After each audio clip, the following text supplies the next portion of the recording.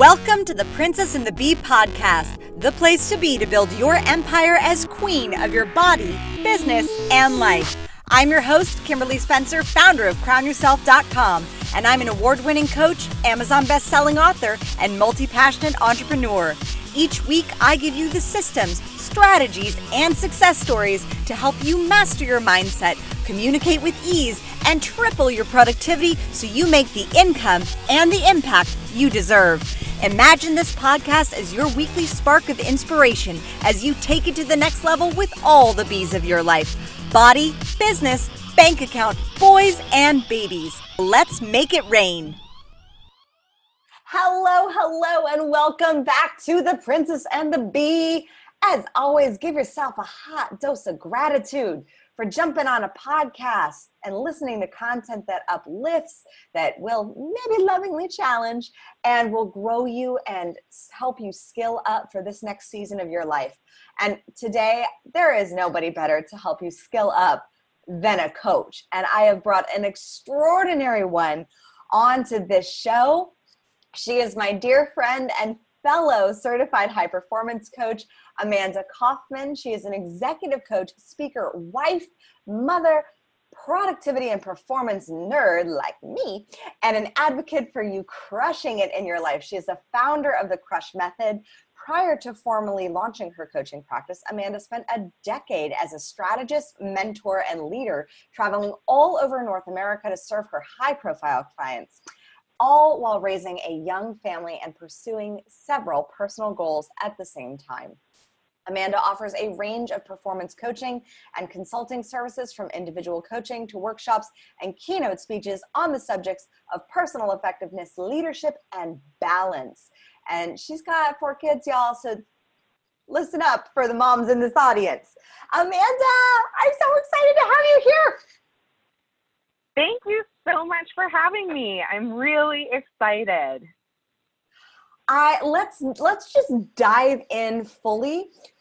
What is the Crush Method? Ooh. So the Crush Method is the methodology that I followed when I was making that big, scary leap from being an employee to the CEO of my own business and the rest of my life. And it's an acronym that is, C is for clarity, because there's no use in having a map if you don't know your destination, right? So you need to be really clear on the destination. You need to be clear on the path to get there. R is my bias towards process. It's repeatability. You know, repeatable processes will win every single time instead of the one-hit wonders. U is urgency, because I know there's a lot of tendency for us to vision and to dream, but if you never take action towards those dreams, they just stay dreams. Then there's strategy, and strategy is the decision-making we make about the resources that we have to get the best possible outcome. So strategy is incredibly important. And then the H is for helpful. Is it helpful to you? Is it helpful to your family? Is it helpful to your clients? If you're always coming from a standpoint of being helpful, you never have to worry about, your ethics, or are you doing something in an icky way, or are your motives pure? If you're coming from a helpful place, you'll always be all right. So that's the Crush Method. I love the thought that you put into every single word. There were a couple that I just have to touch on. Urgency. One of my mentors early on, Eben Pagan, said the number one difference with entrepreneurs who make it and entrepreneurs who struggle is the speed of implementation. So how has, from your experience, both as a coach and as a business owner, the speed of implementation been so vital to the success that you've had? It's just critical. Absolutely critical. I think that there's so much lost opportunity cost on sitting on an idea or an initiative. Things change really, really rapidly, and I don't think that they're going to slow down anytime soon. And I think the faster you can go from inception of an idea to the execution of the idea to learning from the idea, the better off you're going to be. You know, it's not like, I think a lot of times people delay because they're hoping to avoid some kind of failure. Mm-hmm. But I think it's better to fail forward and fail fast so that you can learn from those failures and integrate it into your future performance, which of course, if you fall down and skin your knees and get that lesson and you're like, well, lesson learned, but then you turn around and sit on the lesson, you're not learning nearly as quickly as you could be if you were in urgent action. So that's why I always bias really toward some kind of action. And it's like a centered action, not panic. I'm not suggesting that you should act out of panic, but I am suggesting that often we sit on things for way too long and there's not really a good reason to do it. And the opportunity cost is so high for doing that. Amen, sister. And the other one that I loved was the strategy, the deductions that we make to get the best out of the resources that we have. Because I think one of the reasons why a lot of people that I've seen as a coach delay is they think they have to have certain things that they don't yet have before they can do the thing that they want to do. So can you touch on how do you use when you start out, the resources that you have in the beginning? And what are those resources that you can tap into that seem kind of obvious maybe to us, but maybe in the beginning, we don't quite see them as obvious resources because we think we don't have enough capital or we don't have enough tools or we don't have the knowledge of how to make sales. Right. Yeah. And you know, as a certified high performance coach, I remember delaying getting certified and delaying pursuing the role of coach because I didn't have 6-pack abs. And I was like, if I'm overweight, can I be a coach? So I think we do it with our body image and our image of who we are, you know, whether we're smart enough and kind of some character traits too, like the intrinsic things, not just the extrinsic as well. Mm-hmm. So I think like one of the things that people discount that they have is the ability to, one, really and truly listen to another person. Like if you're able to really listen and indicate to a person that you have heard them, you understand them, and you support them, you will already be setting yourself apart from 99% of the people who run businesses out there. True story, right? Because most of the time they're focused on their credibility and, you know, are they doing a good job? And they're putting all their energy on themselves. So just by being selfless, and that's connecting with helpful and being concerned more with the success of the people you're trying to help as opposed to your personal success, I think that that's a really big thing that anybody listening to this could absolutely tap into and have a massive competitive advantage. The other thing is we all have a unique story. We all have a reason that we have for why we're doing what we're doing. And that story is not about impressing anybody. It's about relating to people.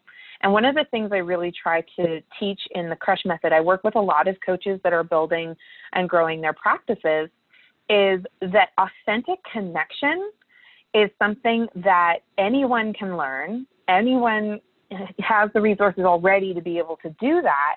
And that is going to be your pathway to the opportunities that lead you to being able to help someone achieve a meaningful result, which then allows you to have testimonials and social proof in what you do.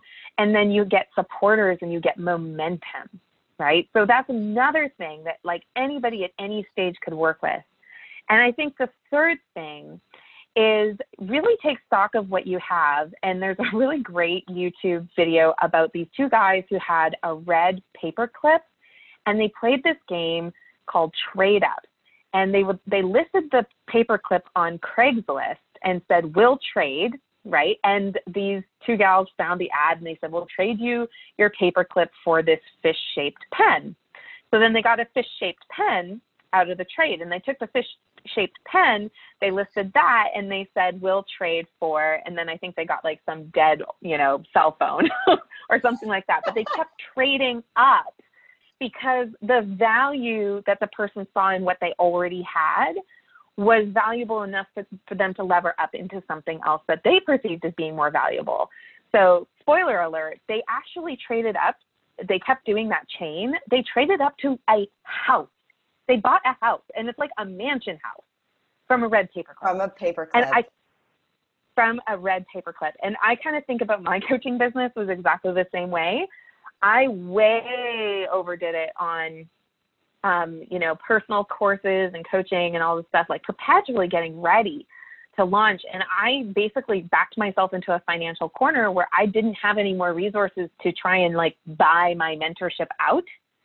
And so I had to take what I had, which felt like a paperclip at the time, and trade it up. And so I think that has ultimately led to our success, that now I actually budget for my coaching. So I get coaching, on the regular, and it's paid for and it's covered and it's budgeted. And like that's the life, right? But it's because I figured out how to do the trade up thing. Amen. And I love the fact that you were just so open about sharing that you got so stuck in that space of learning and in mentorship that it actually backed you into a financial corner, as you said. And I think that debt is such a big tripwire for so many people and holds a lot of negative space in the mind. How have you been able to move from that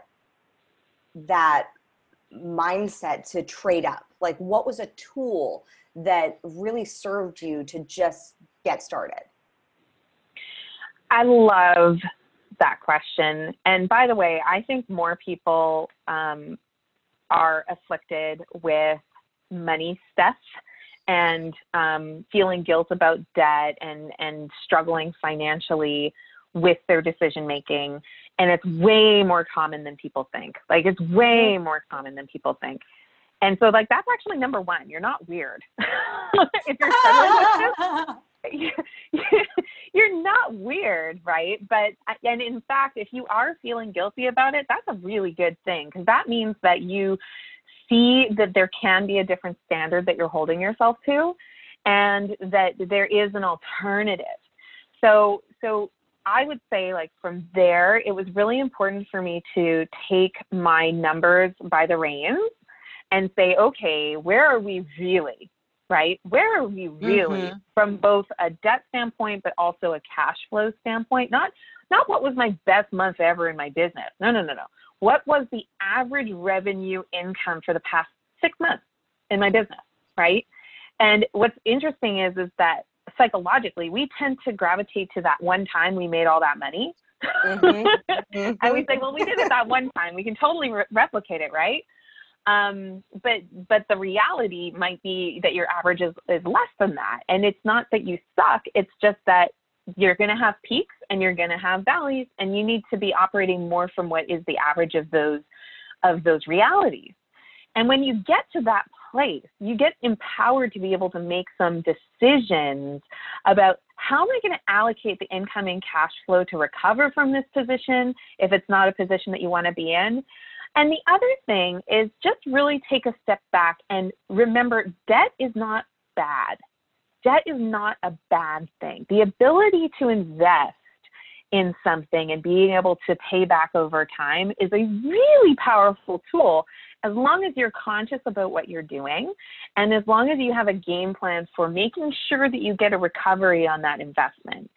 And so that's why I'm saying, like, just get so clear about it and what is your game plan, and just park the guilt and remind yourself of what are all the things you're able to do because you went into that debt. I went into that debt, and you want to know what? I got world-class sales training out of it. That's a skill that's going to serve me for my entire life. I also got world-class copywriting skills. So in a world where people are literally confined to their home, I have a skill set that I can use to keep my business moving forward without being dependent on leaving my house at all. So yeah, the debt sucks, but I'm going to have this skill for so long, and we have a game plan for how our finances work going forward, and it's just a matter of facing it. I love the fact that you broke that down into such a clear-cut process, because I tell you, that is the exact same process that I use to recover from bulimia. It applies for your body image as well. When I was going in when I started teaching Pilates and started training with tons and literally hundreds of bodies. And I realized, oh my gosh, I'm not weird for having all these body image issues around my size and my shape and how I feel on a daily basis. And then I was able to park the guilt and ask, okay, well, where am I really? Well, I was really just about 5 pounds away from what I really wanted to be, and a little bit of toning. It wasn't like this whole thing. And then assessing, that your bodies will go through peaks and valleys, just like our bank accounts will. It ebbs and flows, and the number on a scale is just like the number in the bank account. It's a snapshot of the causes. It's a snapshot of the effect, not the cause. And then knowing where your starting line is. Because when you know where your starting line is. And it's not your identity. Yeah, it's not. It shows who you are. It is not, it shows you where you are, not who you are. Exactly. Yes, exactly. I think that the second that I was able to just stop feeling, because the thing is I did know how to sell, so I was really compensating in an unhealthy way with, well, I'll just work harder to get more sales, and I'll make up for it that way. And the thing is we found that the real solution was for us to look at the subscriptions that we had, the team that we had, the processes that we had that were depending on all of those things, and say, hey, how can we be more efficient as a business to get to this different place? And it was more of an efficiency challenge than it was a net revenue performance challenge. So we actually ended up netting more revenue because we had better, more efficient processes, not because I killed myself to work harder. Because before, I was taking it on to mean something about me, that we were dealing with this money issue. We're dealing with this money issue because I have money problems, right? And that's just not a constructive way to look at it. If we were dealing with the money issue because we made some decisions and we made some bets that didn't pay off on our performance, and now we need to get realistic and change our strategy, that was the way to get to what we wanted to as a result. And it's really paid off huge, but it took some real getting real and just kind of getting out of my head of feeling guilty about being where I was. Oh, I love that so much. And you stress the value of the sales and marketing skills that you learned, that you gained because of the money that you were investing in yourself. And why now I'm in 2020, in currently when most of the world is in quarantine or self-isolation, why is it that we should know these tools of sales and marketing? Oh my gosh. I mean, at the end of the day, it's about having a positive influence on the people around us for the greater good, right? So if you are an employee and you want to make sure your team is motivated, if they're working remotely, like influence skills are everything. If you are an employee thinking, oh my gosh, I need to go and find another job, guess what? Influence skills are going to be everything because you're competing with everybody else who's doing that. Like it or not, right now we're in an extremely competitive environment, and it's going to get more competitive, not less. And I think it's those that are going to be able to rally around win-win solutions and partnerships and collaborations that are really going to weather this storm that literally nobody gets to escape from, but it's going to be because of their strong influencing skills that they're going to be able to win those partnerships and build that trust and build back up the communities and the effects of everything that's been going on. I cannot overstate how important strong communication skills are, and we're seeing that as everything's unfolding here in 2020. And I just feel like it's frankly a responsibility that people have to learn to communicate in ways that are very direct, very clear, very honoring and respectful of other people.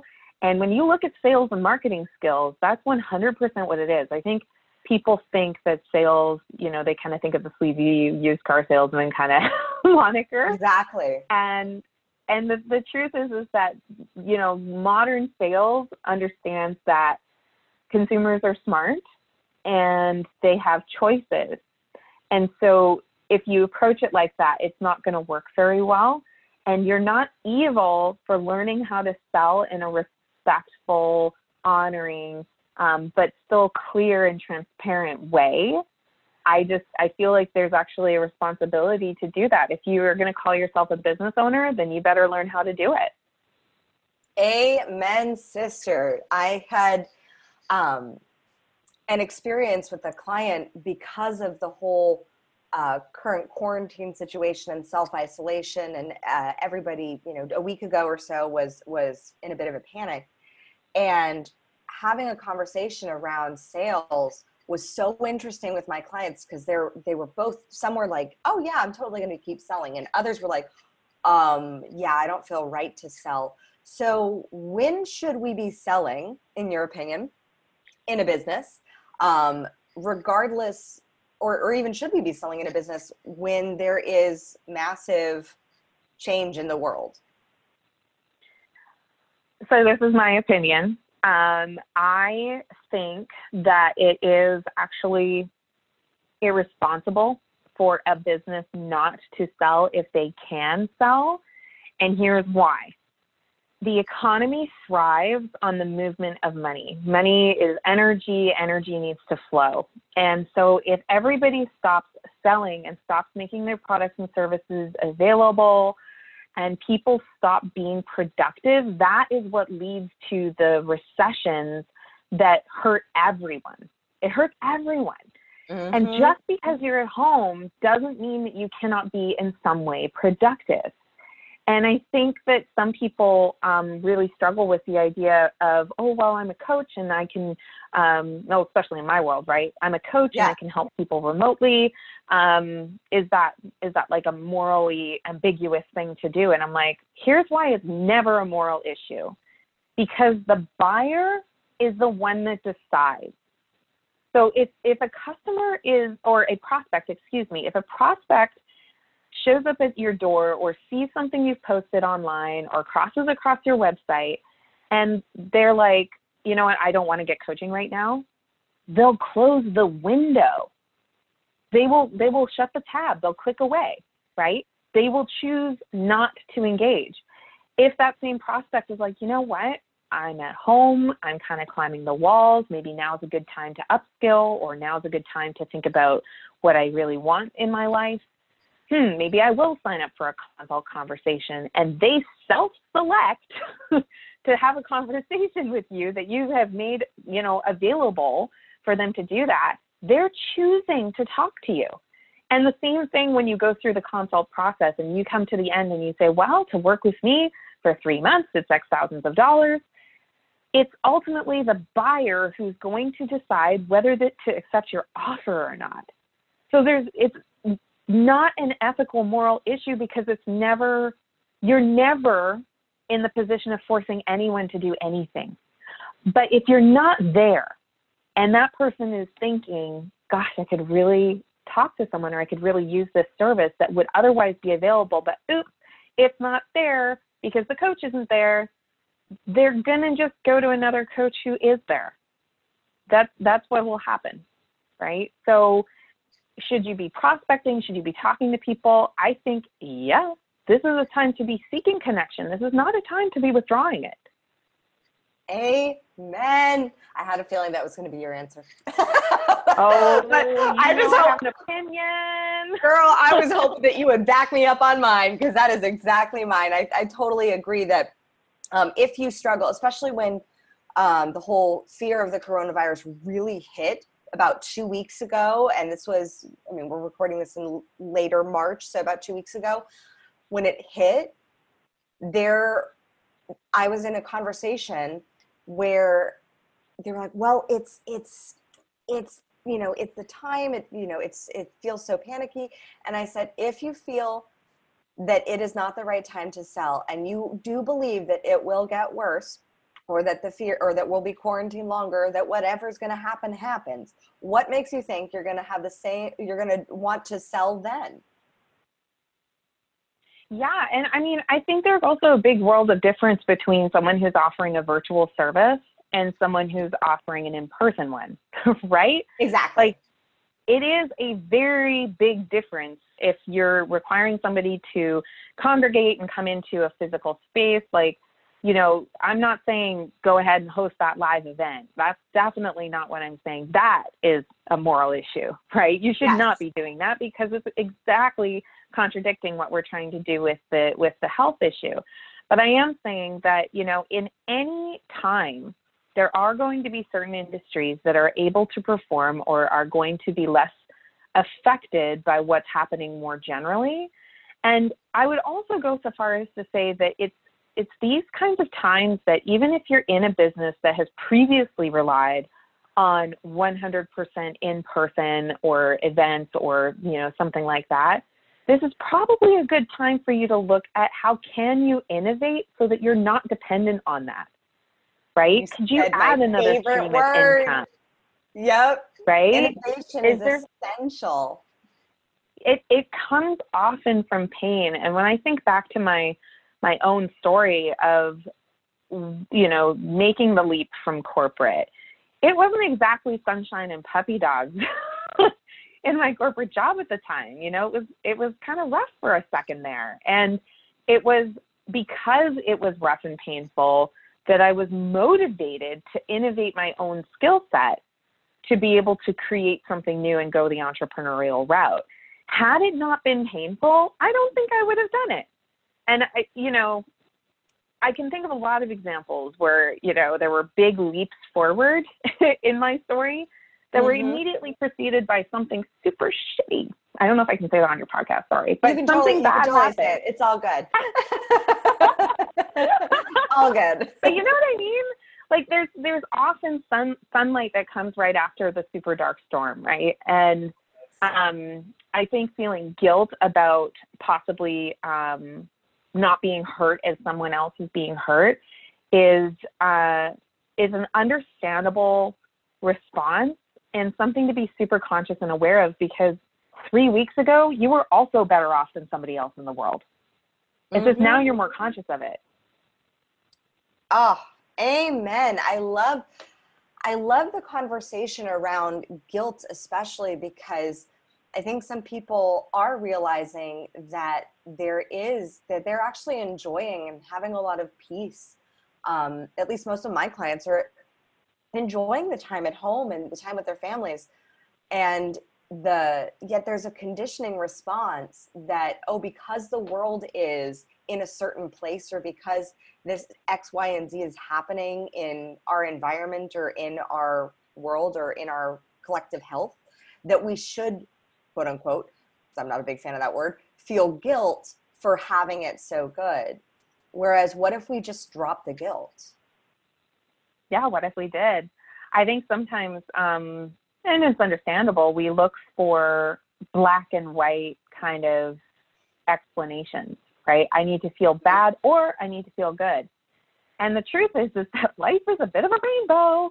Like, we have all these different shades of what we are experiencing, and childbirth is a perfect example of this, right? What a joyous, happy, beautiful thing that hurts like friggin' crazy. And it's so hard and carries so much risk with it. But we tend to celebrate outside of that. And it's like pain with the benefit. And I think that by trying to seek to isolate, like, I either have to feel this immense pain and guilt, or I have to be totally sunshine, roses, and happy, and there can't be any kind of like dimensionality to that, is one, unrealistic, and two, pretty harmful. Because I think people probably could use a slowdown, to be honest. Yeah. Am I saying it's a good thing? Like, no, recessions are bad always, right? We don't want that. People are losing their jobs. There's certain realities, and not to mention the people that are dealing with this illness and the people who are dealing with things that are not COVID, but they're dependent on our medical system, that are experiencing so much fear and so much strain right now. You know, like, there's some certain realities of the situation. But if you're going to say those things are real, like it's real to be sitting together as a family for a contiguous amount of time too. Mm-hmm. Like that's real too. And it's hard to process, but I think if we just kind of take a step back and allow for both the pain and the benefit at the same time, it's okay to enjoy the benefit and it's okay to acknowledge the pain, but we don't have to make that mean something about who we are, right? Like I'm a bad person for enjoying time with my family. Like, no, you're a good person for that. You're a very good person for that, right? Amen. And I think that's why mindset really matters, because you said such a key word in there. And I hope everyone who are my language and linguistic nerds heard it. Meaning, the meaning that we give to things. And that's really most of what I've seen mindset is. It's we attach a meaning to an event or an experience or a thing, and then we have a belief around that. So why is mindset the only set that matters, period? Yeah. I mean, I think mindset, you know, it's so really interesting you say it's the only thing that matters. I recently read a book by Robin Sharma called The 5 a.m. Club. It's my honest and authentic review is it's cheesy as heck, but it's very enjoyable. But, see, and everyone can know that is exactly why I love Amanda Kaufman, because she tells it like it is. I love that. I so appreciate that about you. Yeah, no, like I could smell the fromage from a mile away, but I really did appreciate the message, and it was very engaging. But what I loved about it is he introduced this idea I hadn't really thought about, and it was this idea of mindset, health set, and heart set. And if I was to put the Amanda Kaufman yes and spin on that, I would also say knowledge set, because sometimes your mindset and your knowledge set are not the same. Like what you know or what your skill set might be may not actually be up to the task. Now your mindset is going to be helping you to decide, oh, the gap here, I'm going to learn, right? I'm going to enhance my knowledge set. Or gap here, I'm feeling like I don't have my energy, I'm going to work on my health set, right? And then like being really connected to your heart. I love that idea of like the mindset, the heart set, the health set, but then I'd add, you know, the skill set or the knowledge set. I would totally add skill set as well. And now that you broke down knowledge set, I agree. Because skill set, it's like what our mentor, fellow certified high performance coach, Brennan Bouchard says, common sense is not always common practice. So we may have a mindset we may have knowledge, but if we're not, and they all coincide, they all work with each other. They do. We may have the knowledge, it's like but a Venn diagram. Exactly. We may not be using it and putting it into practice in our skill set or in our health set or in our heart set.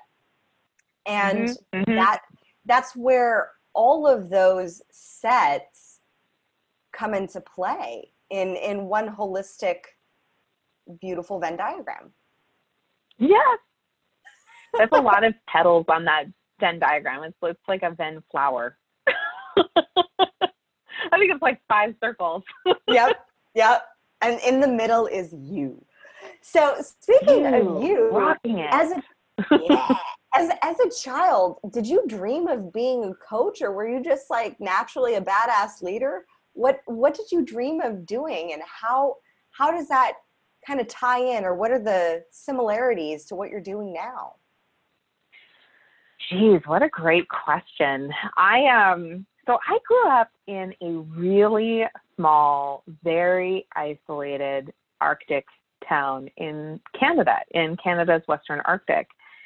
And I recall that most of my childhood was spent fantasizing about when I grow up and live in a city. So when you live in a really small town like that, your exposure to the different career paths and choices that people might have is pretty limited.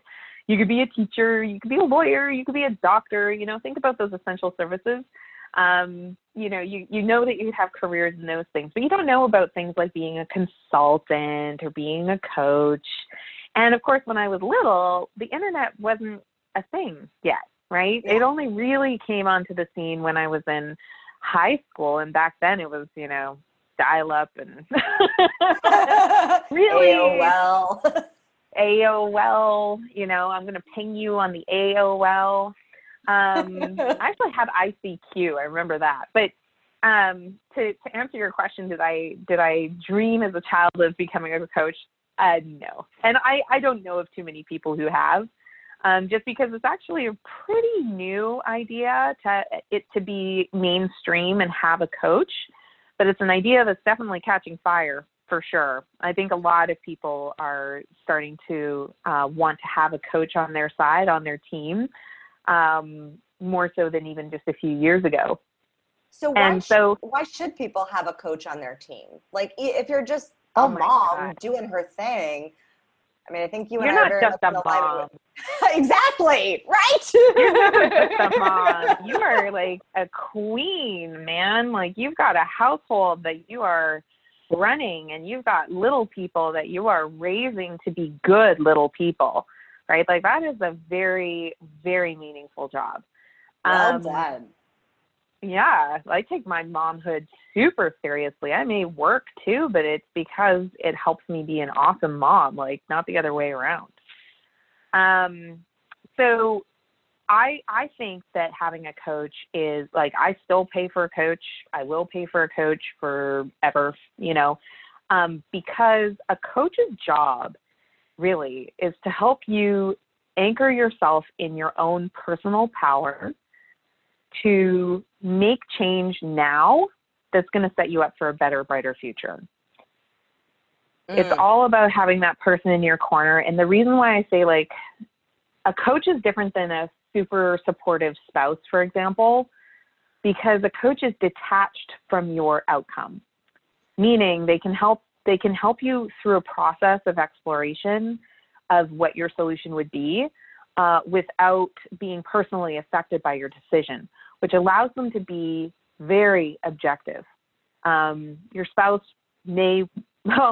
hopefully your spouse doesn't want to hurt your feelings, but one way or another, they are absolutely invested in your decision-making, right?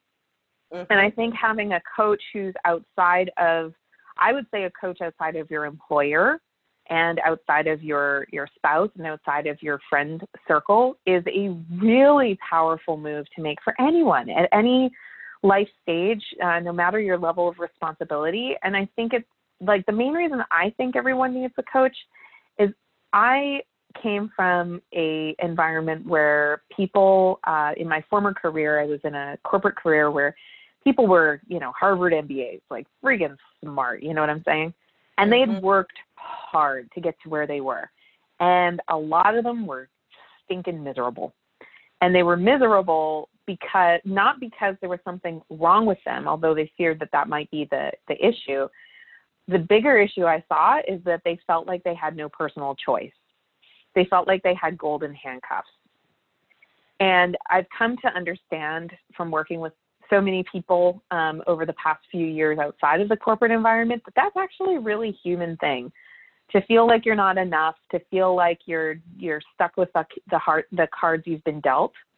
And a coach just really shakes that whole paradigm up. A good coach will shake that up for you and help you see that you can actually create an amazing life. And I want to see more people create amazing lives. It's not about being an entrepreneur. It's not about having a certain title or making a certain amount of money. It's more about taking real control over your life on the things you want to take control on so that you can be a better human, right? Better humans help lift up other humans. Better humans volunteer. Better humans contribute. Better humans, they don't complain, right? They help. They inspire. And so, yeah, that's why everybody needs a coach. You got me on a soapbox there, but that's why, right? Oh, we need to be better versions of ourselves. Amen. I mean, coaching for me, both having coaches and I still have a coach, I will always have a coach. I love my coaches and my mentors. And I think the thing is that just like you said, having that third party perspective. And I recently read that the average NBA player has about 7 coaches. for mindset, Nice. for performance, for health, for, dribbling, for like, they have 7 coaches working with them in their area of expertise. So fine, if you and a performance coach will help with the mindset of how you're approaching what it is that you're doing, because when you change Yeah. the perspective on how you're doing what you're doing, you change what you're doing. Yes. Yeah, absolutely. Absolutely. And, you know, I kind of think of life being like a game of chess. Sometimes we feel like, you know, our piece has been moved into checkmate and we can't move any direction and win. And the truth is that you're actually, well, you are a queen. You can move any direction on the board, right? It's just that sometimes you need to have a process to help you get out of your own head and say out loud what your options truly are so that you can feel good about moving forward in some way. So when did you realize your personal power? Was there a specific moment or event or experience where you just realized, holy crap, I'm holding myself back from the life, the life that I want to have, and then you seized it? Gosh, you know what? I think I have many moments all the time. Like, It helps when you're constantly getting coaching, right? Yeah, no, exactly. Like I'm constantly pushing that envelope, and I'm pushing myself outside of my comfort zone on the regular. One thing that really popped to mind when you asked that question, though, was when I sold my very first high ticket coaching package myself, because I had never sold anything that big myself before ever. And it was multiple 5 figures. It was for a full year to work together.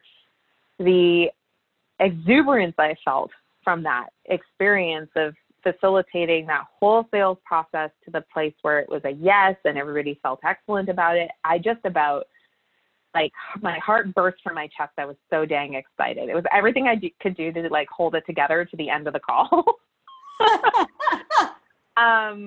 But I realized that I had up to that point been living in this paradigm that I was only worth so much, that I was like, that my time with you was only going to be so much. And I realized that I had been really living by this idea that it's only this, when what I could have been doing is saying, hey, you know, I'm priceless and I'll do this for you for X, right? And just stop taking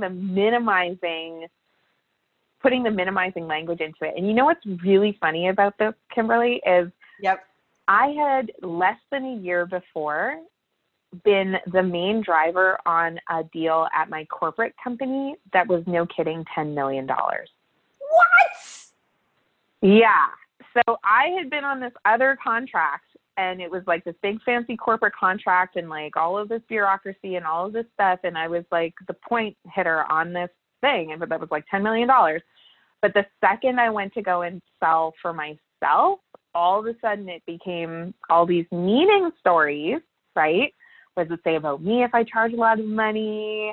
What does it say about, you know, what if they don't get the value? What does that mean about me? And like that small thinking.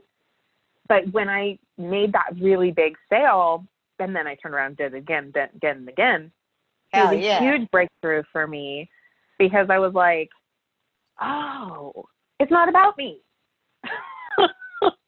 I have this power not to make people say yes to me, but I have this power to deliver a process that really can transform and support someone, and they see the value in that process. And it was like, whoa, you know, that was probably the biggest thing in more recent history. I love that so much, especially because that was like, I hope everyone picked up on that little nugget of just sales gold right there, of the meaning is making it, when you attach a meaning that it's about you, that's immediately removing the other person from the equation, which is actually who it's really about. It's about the sales, 100% about the other person buying and investing into themselves in a greater way. Like I literally think, since I shifted my mindset, from years ago when I thought of making purchases as a cost versus as an investment. I look at, buying organic food. It's an investment. Buying a really nice purse. It's an investment. And I'm making it about it's not about the salesperson trying to sell that to me. It's about me saying, how is this investing in myself? Same with coaching as well. Buying a program or upgrading that. Think of it, how can you think of it as an investment in as how the other person is investing in themselves rather than, oh, it's all about me. Because that's just our egos talking. So if you are ready to get into a little bit of rapid fire, we shall dive in right away. Let's do it. Let's do it. So who is your favorite female character in a movie or a book, and why? Oh my gosh. Anne of Green Gables, because she was her own person, like way before it was a popular thing to do. And she's Canadian, and it's just hilarious, whether I read it or I watch it. Like, I'm a sucker for Anne of Green Gables. So am I. It is one of my goals in life to go to Prince Edward Island. That is one of my travel goals. 100%. And to put myself in a boat and be the lady of the shining waters.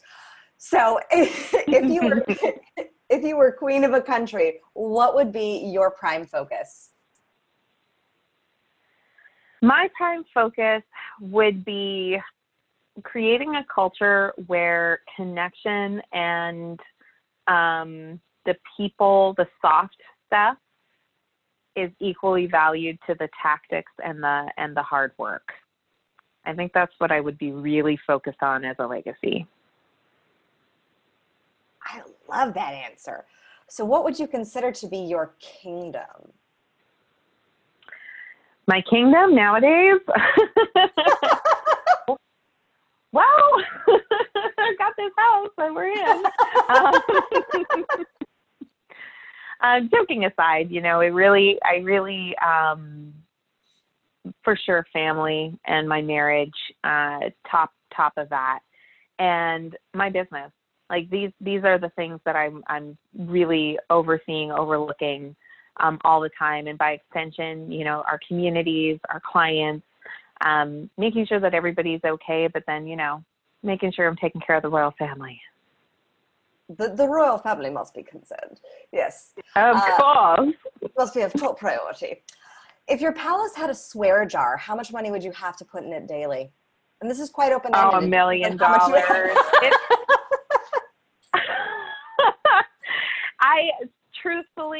I really, really consciously work on my language and everything, especially with having kids around. Like, this quarantine has been very interesting in that regard. But if I was just left to my own devices, totally $1 million. I love it. What woman would you want to trade places with just for a day? Oprah. Yep. If you had to have your success at twice the speed, how would you have done it? What would you have done differently? Ooh. Twice the speed. Twice the speed. I would have read the book Profit First, and I would have implemented it right away. And I would have started with paid advertising much sooner than I did. Hell yeah. And what message do you want to share with the world? You can change anything about your circumstances, and you have everything you need to get started on that change right now. Last question to wrap this up and to bring this bad boy home. How do you crown yourself? Ooh, bubble baths. I really love Lush and like the bath bombs, and I do like the candles and everything. Like, we've been shelter in place here where I am, and the number of baths that I've had, though, but I deserve it because, girl, it's been a trip. It's been a really interesting few weeks here, and that's how I do it. I love it. Amanda, where can we find you? How can we work with you? How can we celebrate you and champion you and cheer you on and be all in the crush method and skill up with you during this time? For sure. So you can go to the Crush Method, search for us on Facebook. My partner and business partner and, fellow coach and I do a live daily show on Facebook every day at 12:30 Central. So you can come check us out where we do that Monday through Friday. And if you want more information, you can go to my website, which is amandakaufman.net. That's KAUFMAN.net. And that just describes all the wonderful things that we do. If you're a coach, we have some resources there for you for free. If you are just a person who cares about bringing your super best to the world, we've got some free resources there too. So go check it out. Awesome. Amanda, it has been such a pleasure. I have so enjoyed this conversation so much. I took like a whole couple pages full of notes, and I am so excited for this episode to drop. Please share this with a friend. If you have a friend who is thinking about becoming a coach, share this with a friend so that we can support each other in keeping this economy thriving and keep commerce going even while quarantined. And if you're listening to this after quarantine, go back and listen to it again and share it with a few friends too, because all the wisdom bombs were amazing. As always, my fellow empire builders, own your throne, mind your business, because your reign is now. Till next time. Thank you so much for tuning in today. If what you heard resonated with you, be sure to subscribe and share your breakthroughs and ahas with me by leaving a review on iTunes so I can keep the magic flowing your way. And if you aren't already following us on social media, come experience the extra inspiration and queenly convos on Instagram at Crown Yourself Now, or visit our website at crownyourself.com. I am so excited to connect with you in the next episode. And in the meantime, go out there and create a body, business, and life that rules.